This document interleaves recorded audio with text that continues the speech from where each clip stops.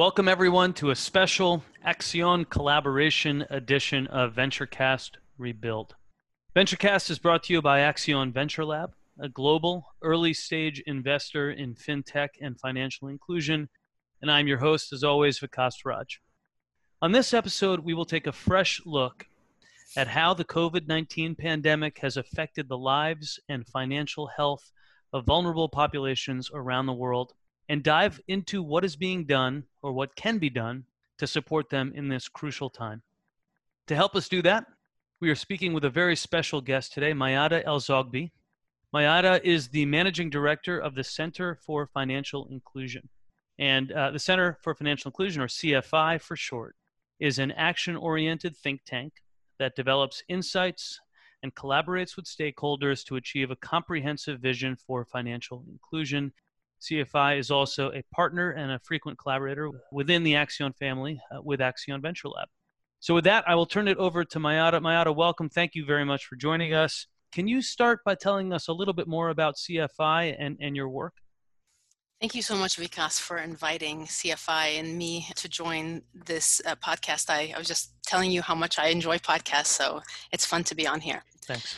So CFI is an independent think tank that is housed in Axion, so we're part of the Axion family, but we do operate independently in that we were created by Axion to actually serve the broader inclusive finance community. And we were created around 12 years ago in response to a different crisis, which was the financial crisis, and then also microcredit crisis, if you remember back then. At that time, there was a lot of concern around microcredit institutions overcharging customers. There were issues around over-indebtedness crises in different parts of the world. You may remember the dramatic suicides of Indian farmers who couldn't repay and they were being harassed by MFIs. CFI was created at that time to help the industry address the most pressing concerns at that time. And then at that period, we really thought consumer protection was the priority for our industry. So we spent quite a lot of time bringing together stakeholders towards a shared responsibility to consumers. And we created what was called the Consumer Protection Principles. These are issues that were, trying to highlight things like transparent disclosure of pricing, responsible pricing, fair and respectful treatment of customers, complaint mechanisms, and so on. So over the years, as CFI has continued to serve the needs of the inclusive finance industry, we've evolved our portfolio and our work and our priorities. Most recently, we've been prioritizing financial health and concepts around measurement of financial health. And then during this time, we still believe consumer protection has a very important role to play, but we're shifting ourselves a little bit to reflect the needs of the biggest risks today. So we are seeing the new use of data, new players like the big techs and the e-commerce platforms and so on. And we're seeing a need to shift the way we think about influencing them and getting them to think responsibly towards their customers. Got it. So it's sort of interesting. CFI was started in response to the last large financial crisis and some of the things that happened around that time. Now we find ourselves in arguably a larger and slightly more global financial crisis and health crisis. Can you talk a little bit about how you think about financial health differently in this moment, what the crisis means for sort of low-income populations around the world? So the impact of COVID-19 has not been equal across all segments or across all countries. And there have been a lot of variables that have influenced the severity of the impact on people. On the one side, it has to do with health policy and infection rates. And there you have very different countries taking different positions. So you've had some countries that have actually done an incredible job of protecting customers, protecting people with sound policy. And then you've had others, of course, who continue to be in denial. And linked to the health policy and infection rates, you've had, different responses in terms of lockdown measures. And those have had very different impacts on people. So in the countries that have had very quick, swift, smart health policy responses, and here I'm going to name Vietnam and Myanmar, for example, relatively speaking, they've been better than others.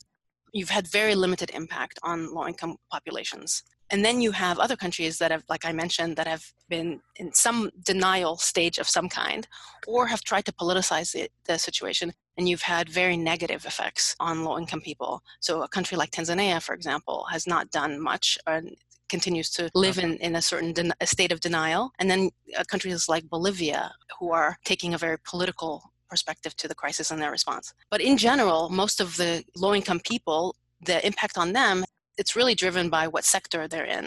So, think about rural communities, think about urban communities, the kinds of businesses people are engaged in. These all have a massive impact on the kind of impact that they've experienced. I'll say a little bit more about that in a second. And then the other variable that has had a very big impact is how digitally connected people are.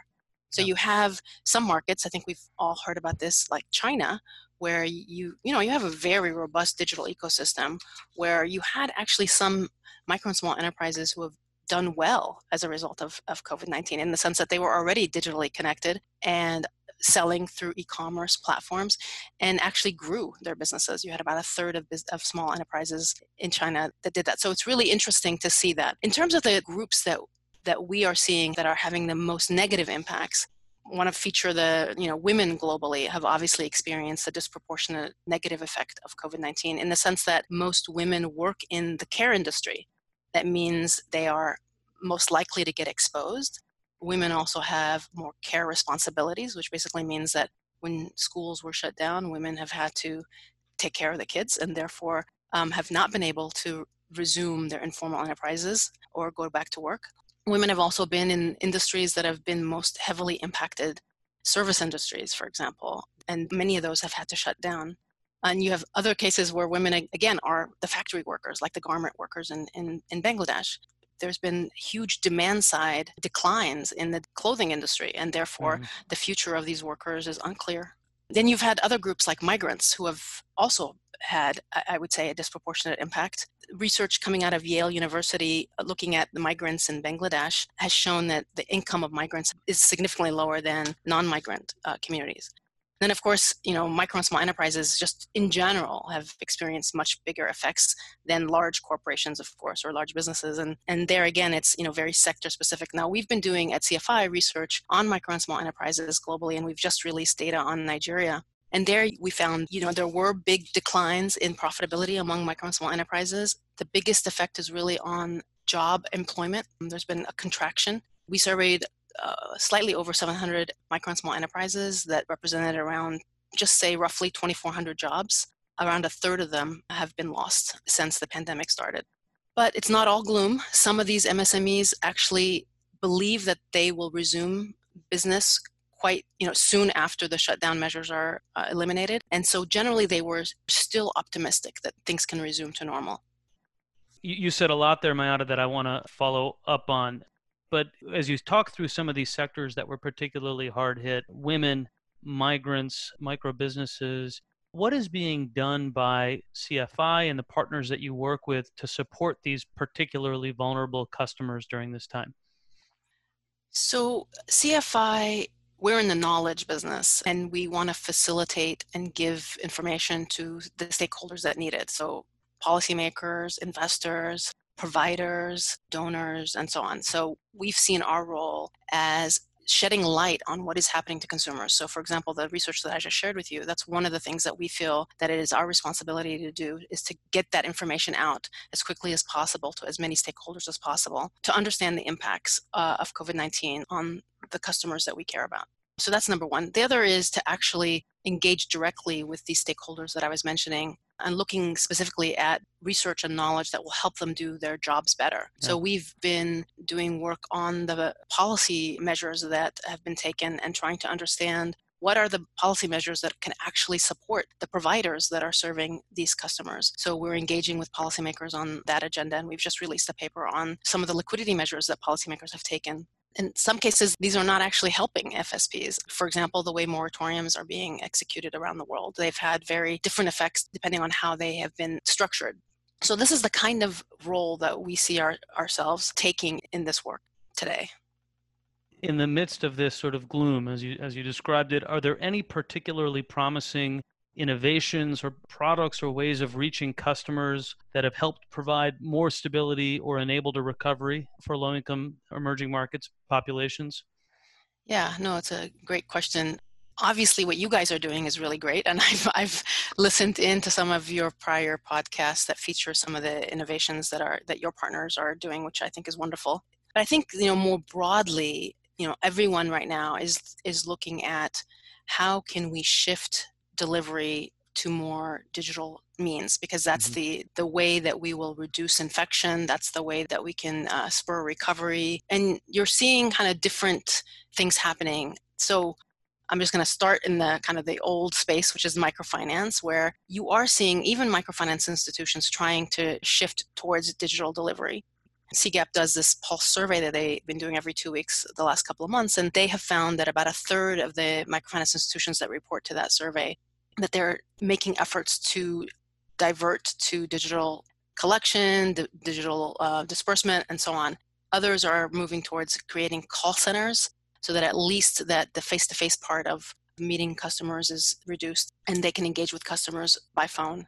The bigger trend is really government disbursement of cash transfers. And here you've seen a massive increase in the number of countries who have realized that this is not a problem that can be solved purely through commercial means, that you see it in the United States, you're seeing it all around the world. Something like 150 plus countries are expanding or launching new cash transfer programs, social protection programs. And so then all of a sudden this opens up, in some cases, the digital ecosystem is there where governments can use whatever channels they have. In other situations that it's not quite ready. And so there's potential innovations that can come alleviate some of the bottlenecks that exist. So one of the bottlenecks that we're aware of is how to onboard customers who don't have accounts, and how do you do that digitally in this situation. So you're seeing some innovation around digital IDs.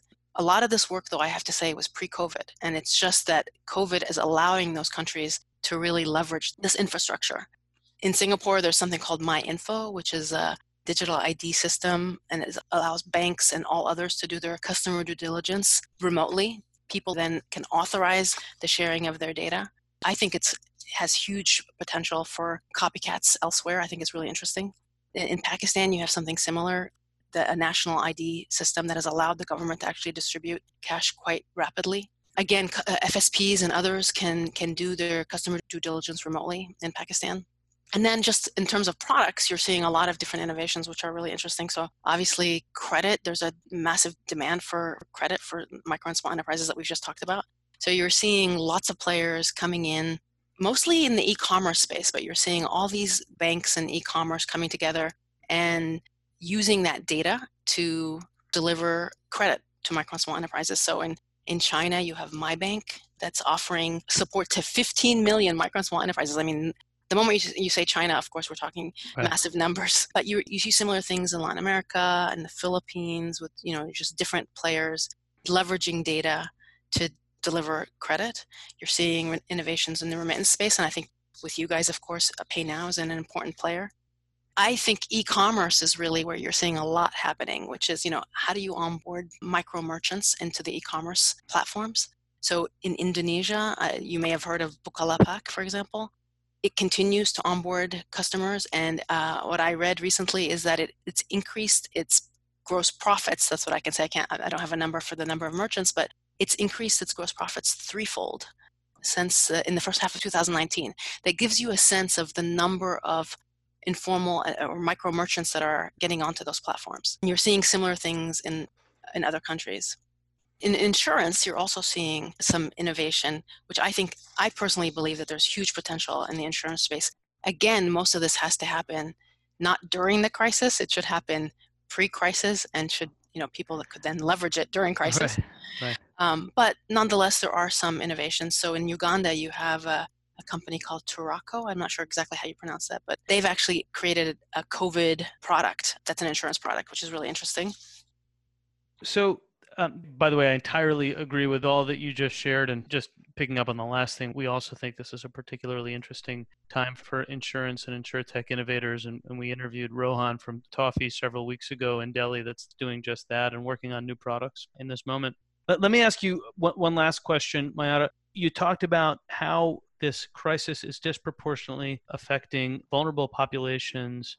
What does the future hold for these populations? And, as you think about the financial inclusion movement writ large.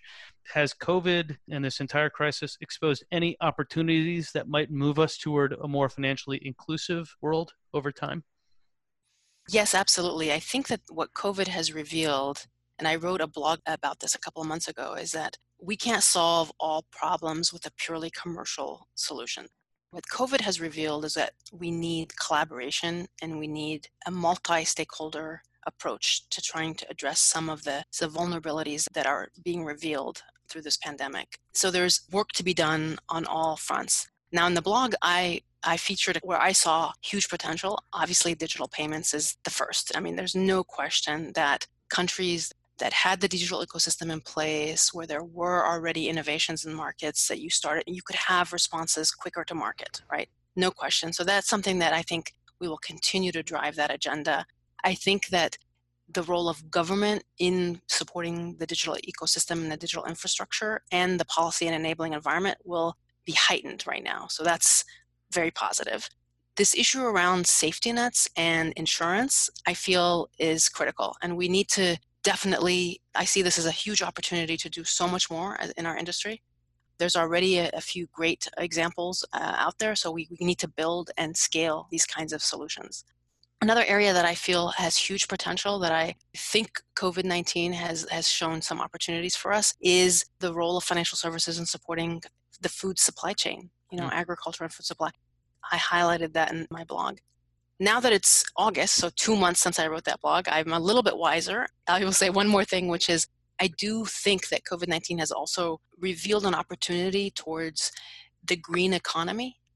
I really believe that, we've seen now that we can do a lot of business without travel, can do a lot of things digitally. Maybe the kind of old ideas we had around opportunities for low-income people can begin to think about their lives moving towards green livelihoods as well. So I do think that's another opportunity for us to explore further. And for CFI, I know that we've identified this as a critical area for us to look into in the future. That's terrific and inspiring. Mayada, thank you so much for spending some time with us. Thank you, listeners, for joining us for this second to last episode of VentureCast Rebuild. We'll be back next week for our final episode of the season. Thank you for listening.